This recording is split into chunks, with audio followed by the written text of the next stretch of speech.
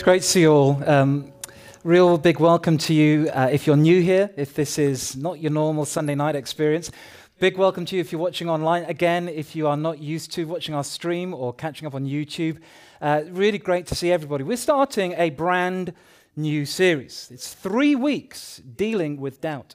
This is a great series for any person of faith, but it's also a great series for people who are exploring faith. It's a great series for you if you have lost faith and maybe you're trying to think about, is it worth just investigating and exploring it and nudging that door to see if it will come open again. It's a great series for those of us that feel completely secure in our faith that will help us when choppier waters come down the line. It's a great series for you if you were brought up in church, if you had a Christian upbringing, and all you've ever known is a kind of Sunday school faith, but you haven't necessarily seen it battle-tested and put through the ringer.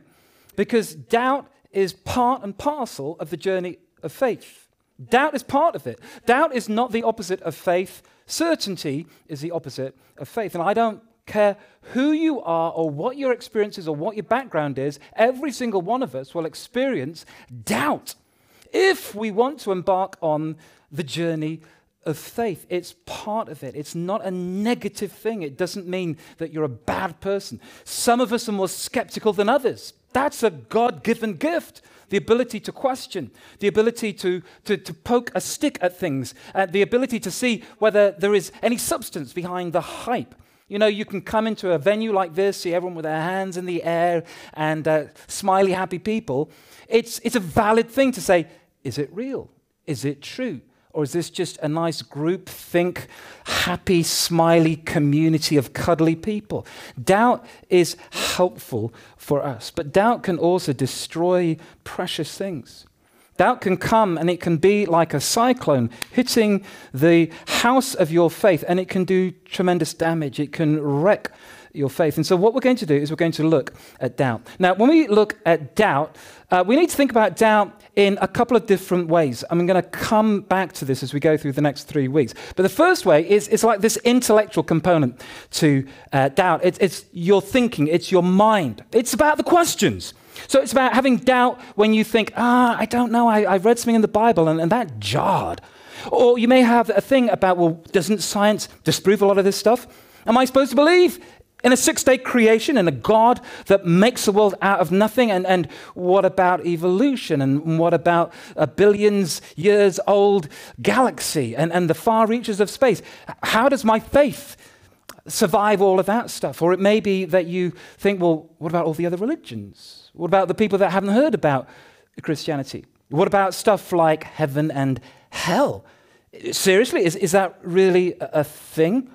What about suffering? All these questions that we have. And actually, again, it's not a bad thing to have questions. It's a vital, valid thing to have questions and to deal with those responsibly and honestly. But there's an intellectual component. Now, in week 3, you really need to come back for week 3 because I'm going to give you something which I had not heard in years of being a Christian. I grew up in church. I have very kind of powerful Christian family background.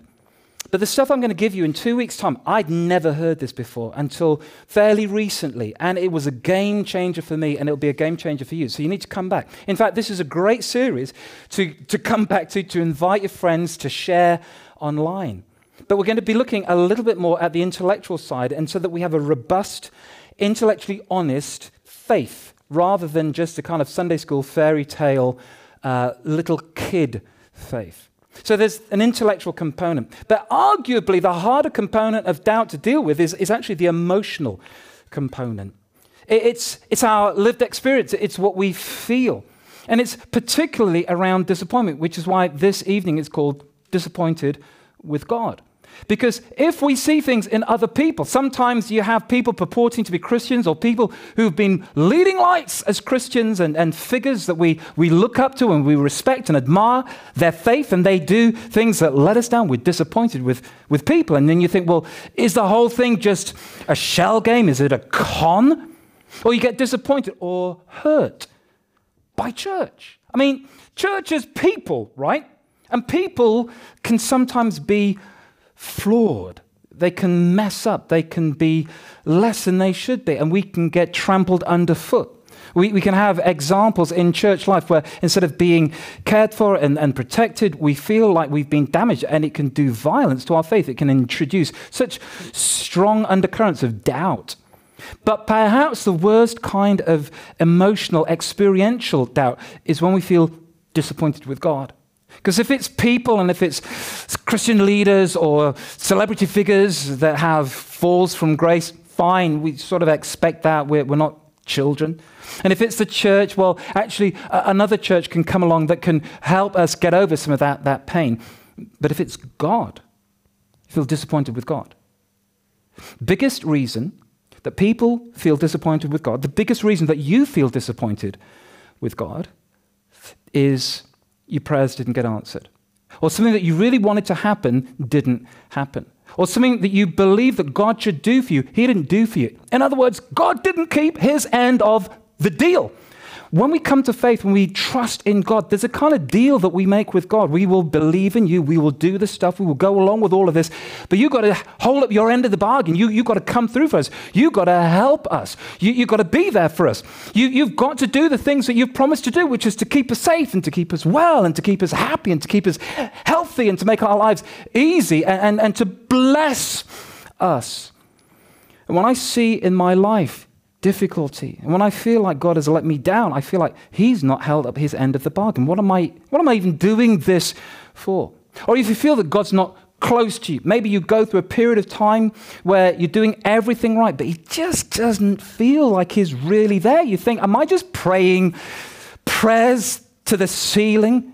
Is anybody even listening?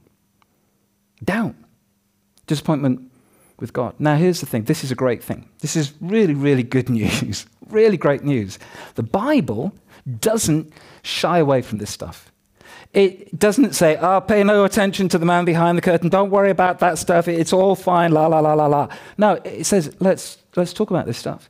In fact, let's give you models and examples and people that you can identify with who've been through challenges and difficulties and disappointment with God.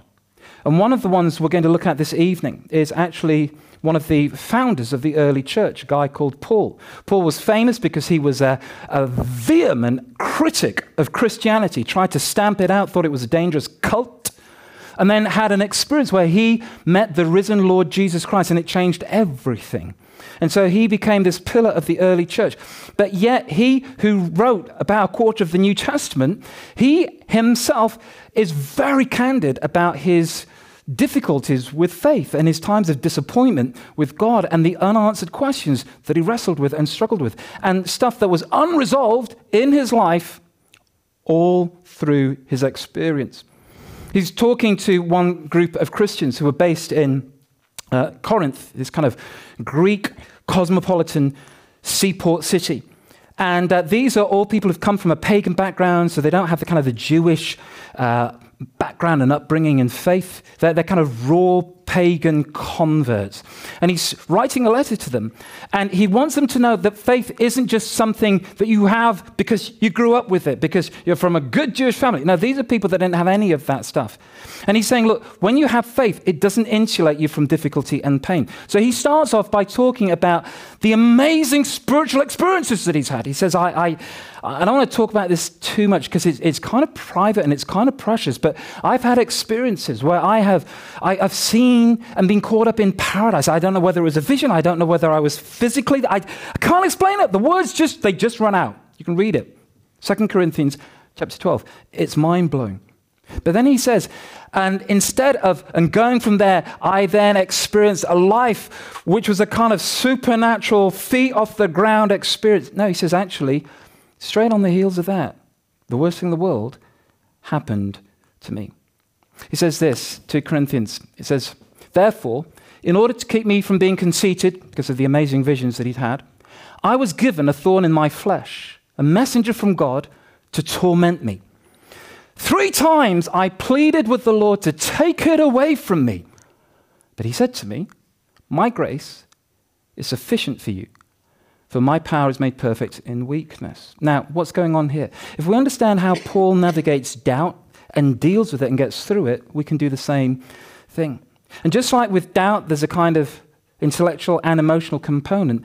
Our response, it has to be a kind of dance and a mixture between what we think, our intellect, but also our experience, our will, our emotions. So first of all, let's look at the kind of intellectual thing, because the mindset that Paul has is absolutely crucial to this. He has had these kind of weird, incomprehensible visions of paradise and stuff that he can't even talk about. It is so holy, it is so out of the ordinary. And yet, at the same time, he has this thing which he calls a thorn in the flesh. Now, we can think, oh yeah, it's just a little bit of a thorn, it's a prick, it's just, it's just a little mild inconvenience. Now, this is a figure of speech. Figure of speech in Paul's language that means something which is intensely disturbing, painful, and debilitating. And the thing is, we don't know what it is. He doesn't say, and I love that, because what it does is it makes this universal. What's your thorn in the flesh?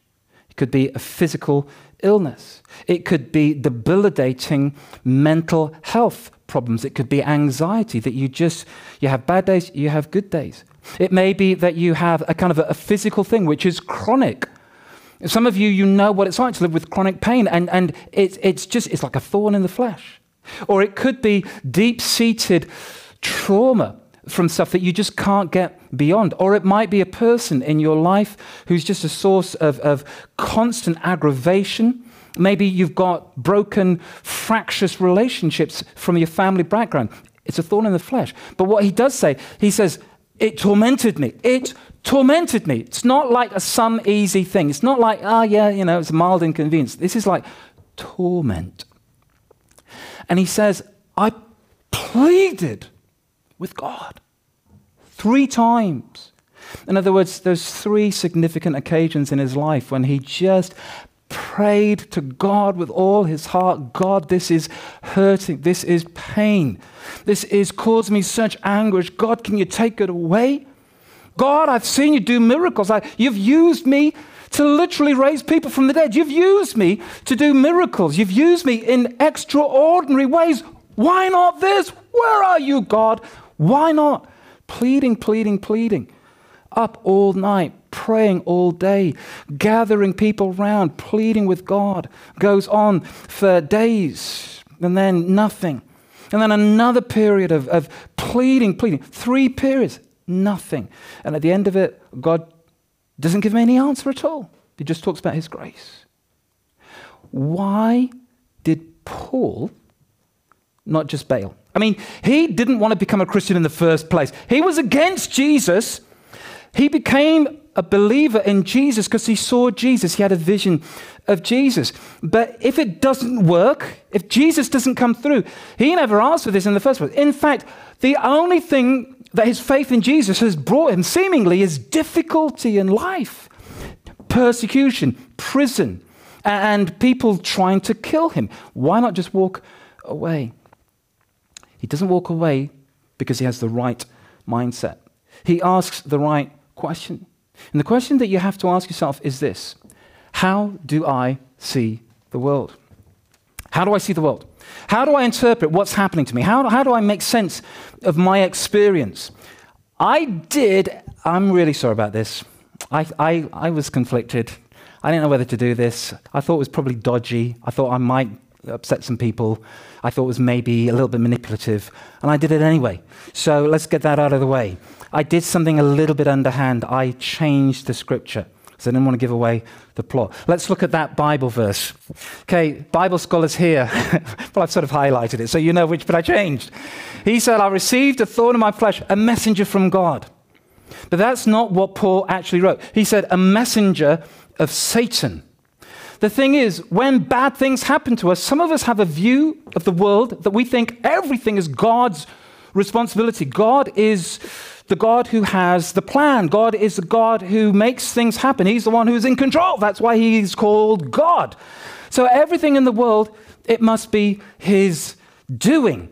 So if you have a thorn in your flesh, if you have a physical ailment that is just giving you acute pain, if you have something which is debilitating and chronic, well, it must be God. And if it doesn't go, it must be God's will that you have it. Do you know what we call this? We call this the blueprint view. We call it the blueprint model of the world. And that is that God is the great architect, right? So God is the one that decides what happens. He has a plan. Everything is part of his mysterious plan. If something bad happens, well, it's all part of the mysterious tapestry. God works in mysterious ways, his wonders to perform. If something awful happens to someone that you love, well, we don't know. It must have been God's will. If someone is sick, you pray for them, they don't get better. Maybe God doesn't want them to get better. Why? Because he's got a plan, because he's in charge. He's all powerful, right? I mean, he's God. He can do whatever he wants. If he wanted them to be well, click his fingers. It's done. You wouldn't even have to pray about it. That's the blueprint model, that God is this kind of architect of everything that happens. And actually, it's a hideous mindset to have. And I don't blame you if you have had your faith wrecked. I don't blame you if you're full of doubts, if you've held anything close to that kind of blueprint model. Because essentially it says that God is responsible for all the bad things that happen. He's given the say-so. He's allowed it to happen, or he's made it happen. He is responsible. Everything from the Holocaust through to your social anxiety. It's all God's plan. And if we have this, it can be utterly devastating for faith. It's fine if your life is good. But the moment that you walk into something difficult, boom. It's God's fault. It's God's responsibility. It's God's plan. It's all part of the great design. But that is not how the Bible talks about the way that the world works. How does the world work? How do things happen in the world? What the Bible presents is a God who is, yes, all-powerful, but he gives away power to other beings with free will. If we think that God is responsible for everything, then the thorn in the flesh is a messenger from God. But Paul says, no, I'm not ascribing this to God. I know that there's something satanic about this. And the Bible talks about the fact that we are in a literal conflict.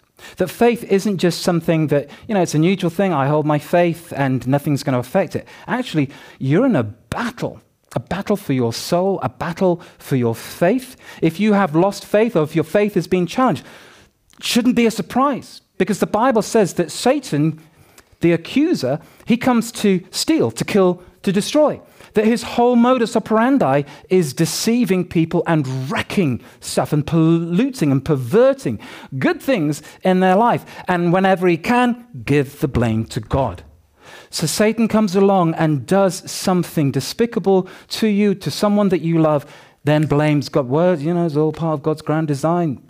Maybe they died. Well, God just wants another angel in heaven. But here's the thing.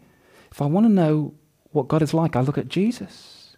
And Jesus never met someone who was sick and wanted to be healed that he did not heal.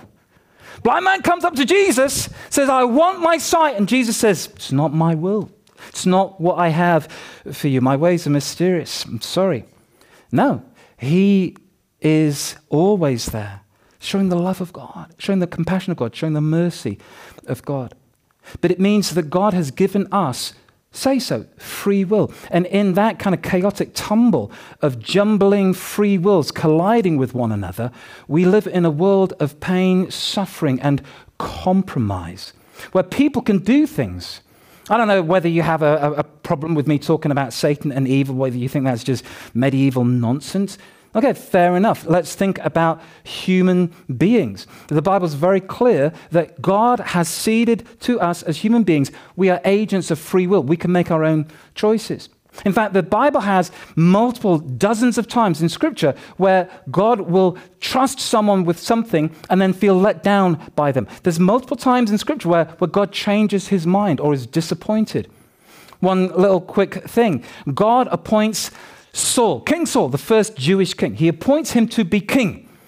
They didn't want the people to have a king, but the people said, we want a king. All the other nations have got kings. Gives them a sense of identity. God says, you don't need this. It never ends well, but here's a king. I've got the best man that I can find, Saul. Samuel, you go and mentor him. You bring him up. And it doesn't work out. And God says to Samuel, he says, then the word of the Lord came to Samuel. This is God speaking. I regret that I've made Saul king because he has turned away from me and has not carried out my instructions. Samuel was angry and he cried out to the Lord all that night. In other words, God said, this is my guy. This is a leader who's going to lead well. And then Saul, because he has free will, acts in a way that God is disappointed with. And God says, do you know what? I regret that I made him king. And you think, what? God regret? Doesn't he know? The way that the Bible portrays God as interacting with us is as a father, not as a kind of computer programmer. A father of children with free will and choices that they can make. A father who delights to be surprised and delighted with what we as his children do. And he can regret things. So you look at a leader that's been in a position and they have let you down. And there's that thing. Well, that's not on God. It's on that person.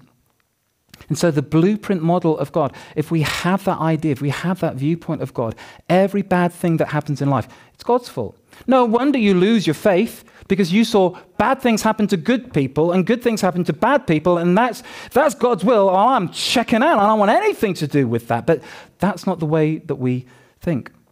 Paul is able to handle his disappointment and his pain with God because he understands this thing that I'm dealing with, it's not from God. It's not God's will for my life. It's from Satan. God is not responsible for this, but God is sovereign.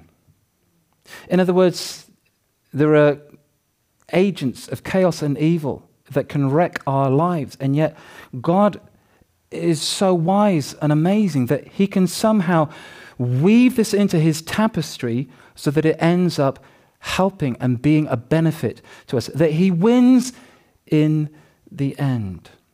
So how do you see the world? How do you think about the world?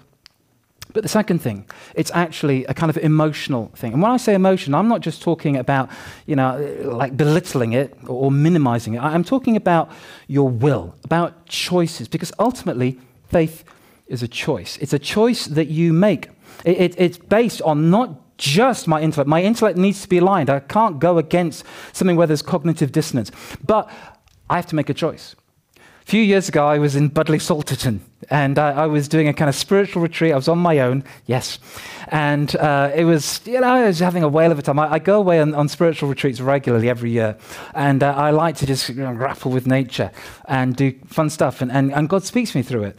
And I was just walking along the beach one day, and I'd been walking for hours and hours. I was dog-tired, and I was along the beach. I needed to get back up the cliff, and I had one way to go back, and it would take me another 2-3 hours, and I was very, very tired. I've been walking, a long time, hours and hours. And then I saw a shortcut. I saw invitingly hanging down from the top of the cliff, big, huge, fat rope, like tug-of-war rope, fat.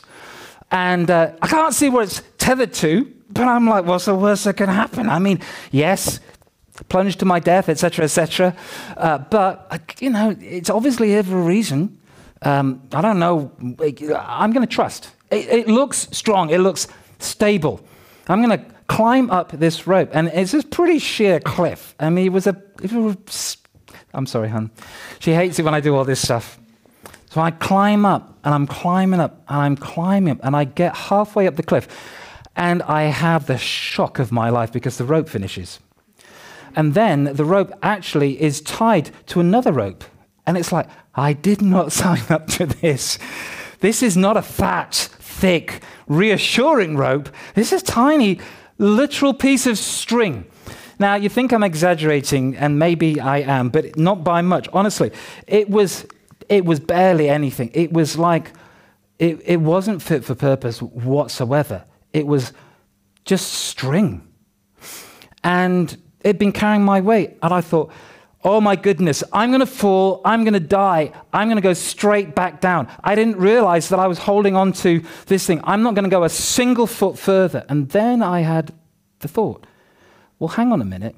When I was pulling on this big fat rope, I was pulling on the little string the whole time. It was always just the string. The rope got me onto this thing, but I was always held by this tiny, small, insubstantial rope. If that had been the thing at the bottom of the cliff, no way, Jose, I'm not getting on that. That's madness. But because I'm already kind of committed and halfway through, and because I know intellectually that thing has held me up, I choose to move forward. And here's a question that you have to ask yourself. How do I hold on to Jesus? Because with Paul, what happens with him is he has these incredible experiences of God. And they're mind-blowing and they're amazing and they're just indescribable. And they get him moving up the mountain. But he gets to a certain point where everything is stripped away, where there is no prayers answered in this particular instance, where there is no resolution. You know, there was times in Paul's life when he was put in prison for preaching the gospel, and the Bible says that he and his pals, they praised God, they sang hymns, there's an earthquake, boom, the gates of their prison flew open, Paul comes, it's just amazing stuff. But now, literally as he's writing this stuff, he's in prison, and as much as he likes to sing, no doors open, and he's just in there. And spoiler alert, he's going to be executed, and that's that. Thank you for playing. But here, with everything stripped away, he holds on to Jesus. This is what Jesus says. He says this, but he said to me, my grace is sufficient for you, for my power is made perfect in weakness. He's saying, would you take this away? Jesus doesn't answer. It's not yes, not no, it's just mystery. Some things are happening, and we don't get to know this side of eternity. But what Jesus says is, my grace is all you need. And Paul says, if he never did another thing for me, I would still yet trust him. His grace, his amazing grace that he gave his life for me. And what he does is he moves through doubt. We sometimes avoid doubt. We think doubt is bad. But actually, doubt is something that you have to move through to get to a better place in knowing Jesus. Doubt's not the end of the line in your faith journey. Doubt is a territory that we move through on our way to a deeper faith. A faith that says, I'm in this not because everything is roses and because everything is explained and because Christianity just meets all my needs. If that was the case, everyone would be a Christian. There's a reason why Jesus says it's a narrow path and only a few find it. It's not easy, and it requires a choice, an act of your will, a decision that actually I'm going to move through this. Either doubt can take you away from Jesus. It can shipwreck your faith, or it can push you close to Jesus. And Jesus, after all this kind of, I don't know whether it's years of pleading and crying out to God, Jesus says, all you need is my grace. It's me. It's me. All you need is me. Nothing else, just me. And so then he goes on, and then this is him pushing through. He says, therefore, I will boast all the more gladly about my weaknesses, so that Christ's power may rest on me. There's a power of Christ that you can only know in the midst of weakness, in the midst of disappointment, in the midst of challenge and confusion, when you hold on so tight. That is why, for Christ's sake, for Jesus' sake, I will delight in weaknesses, in insults, in hardships, in persecutions, in difficulties. For when I'm weak, then I'm strong. I found a source of strength that isn't from certainty. Everything that I ask for happens. Everything I pray for is immediately answered. No, it's because I have been on this journey of faith, and I've been through the time when, yeah, sure, I needed a fat rope to get me on there. But now I know that it was always just Jesus, always the grace of Jesus. Worst time in my life for faith, 24 years old. And everything that I thought I knew about God seemed to be stripped away. My life, I'm not going to go into it because everyone else here has got a worse story. Kate, when I tell her my story of difficulty, I remember when we first met and we were going out and I told her my story and she just laughed. She says, "You're so dramatic." I had literal people dying, so back off, Mr. Misery Boy. But for me, it was hard.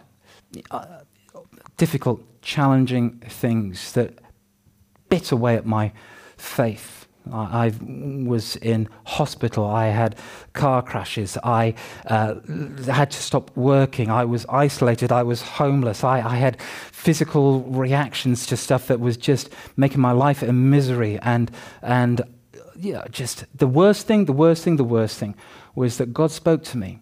And I know when God speaks, and I know his voice, and the thing that he said didn't happen. And it was like, well,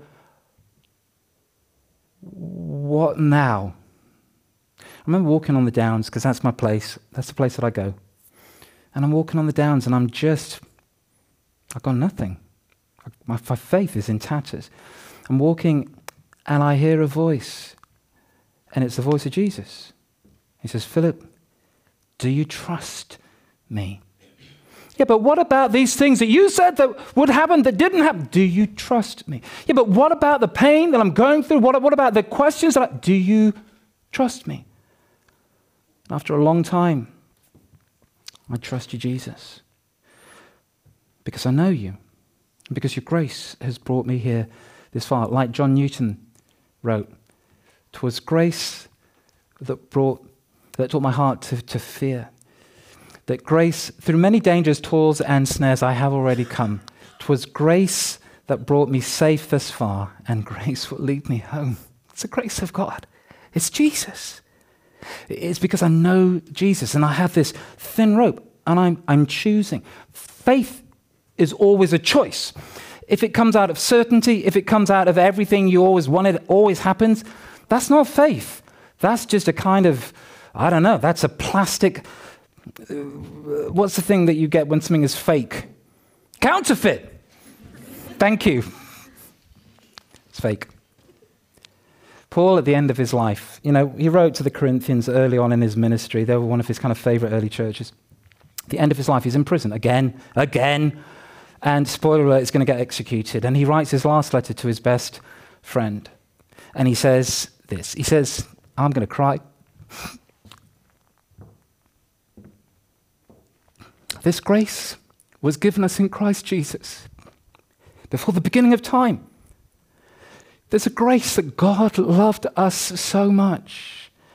That God is so kind and he's so gracious, and that grace has been with us since the beginning of time." And then he says, because of that, he says, "That is why I'm suffering as I am." What?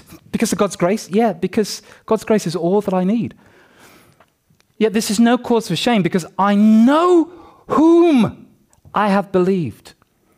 And I'm convinced that he's able to guard what I have entrusted to him until that day. I've got grace, a grace that comes from my deep background before the beginning of time, a grace that is powering me through this life, despite suffering, despite persecution, despite disappointment, and a grace that's going to take me home. Grace will bring me safe at last. It's the grace of God. Do you know what? I'm going to finish soon, but here's the thing about me. I'm very difficult to discourage. I'm difficult to discourage because I've been through some of these things with God. And I know what it is to suffer, and I know what it is to question. And actually, even though the stuff that I talked about when I was in my 20s, it was resolved, and it was amazing. And actually, the thing that God had said, it was proved true all along. I just had to wait 2 years to find out. It was one of the greatest, most profound experiences of my life. I wouldn't trade that difficult time for all the tea in China. But I am hard to discourage. I met up with a friend a couple of days ago, and he said, "Philip, I was really not looking forward to seeing you. I was very not looking forward to seeing you. So I know that you've got some challenges, and I just didn't know how you're going to cope and how you're going to handle them." I'm like, I'm good. I'm walking by faith. I feel encouraged. I know what it's like to trust who I believe in. I don't believe in a bunch of proclamations, pronouncements, just a truth that is bereft from relationship. I know Jesus. I know Jesus. And actually, I have come to a profound understanding and relationship with Jesus. And it has been through doubt, through pain, through suffering. Now, Kate says, your suffering sucks, it's rubbish, it's kids' play. I'm just joking, I'm teasing. I know you don't like it when I pick on Kate. Let me tell you, next week, whatever you do, don't walk, run to get here next week. Because next week, you're going to hear one of the most amazing stories you've ever heard in your life. We're going to interview someone who's been through real profound pain that you cannot possibly imagine, pain that would wreck anybody's faith, that would wreck their life, that would wreck their marriage. You're going to hear one of the most amazing stories that you will ever hear in your entire life. You need to be here this Sunday. You need to be in the room. You need to bring your friends. We're going to hear the story of someone who experienced incredible tragedy. This was front page BBC News. It was on Sky. It was on all the tabloids, all the broadsheets. This was national news. And it is an amazing story. But you're going to hear a story about someone who has pushed through doubt, through suffering, through disappointment with God, and they've found a way to a deeper, profound faith. And this is a person full of joy, full of peace, a person who is unbelievable, but a person who knows who they believe. It's the grace of God. So this is our big idea. Doubt is part of the journey of faith. It can either bring us closer to Jesus or it can take us further away. It all depends on how we see the world and how we hold on to Jesus and his grace. Let's pray.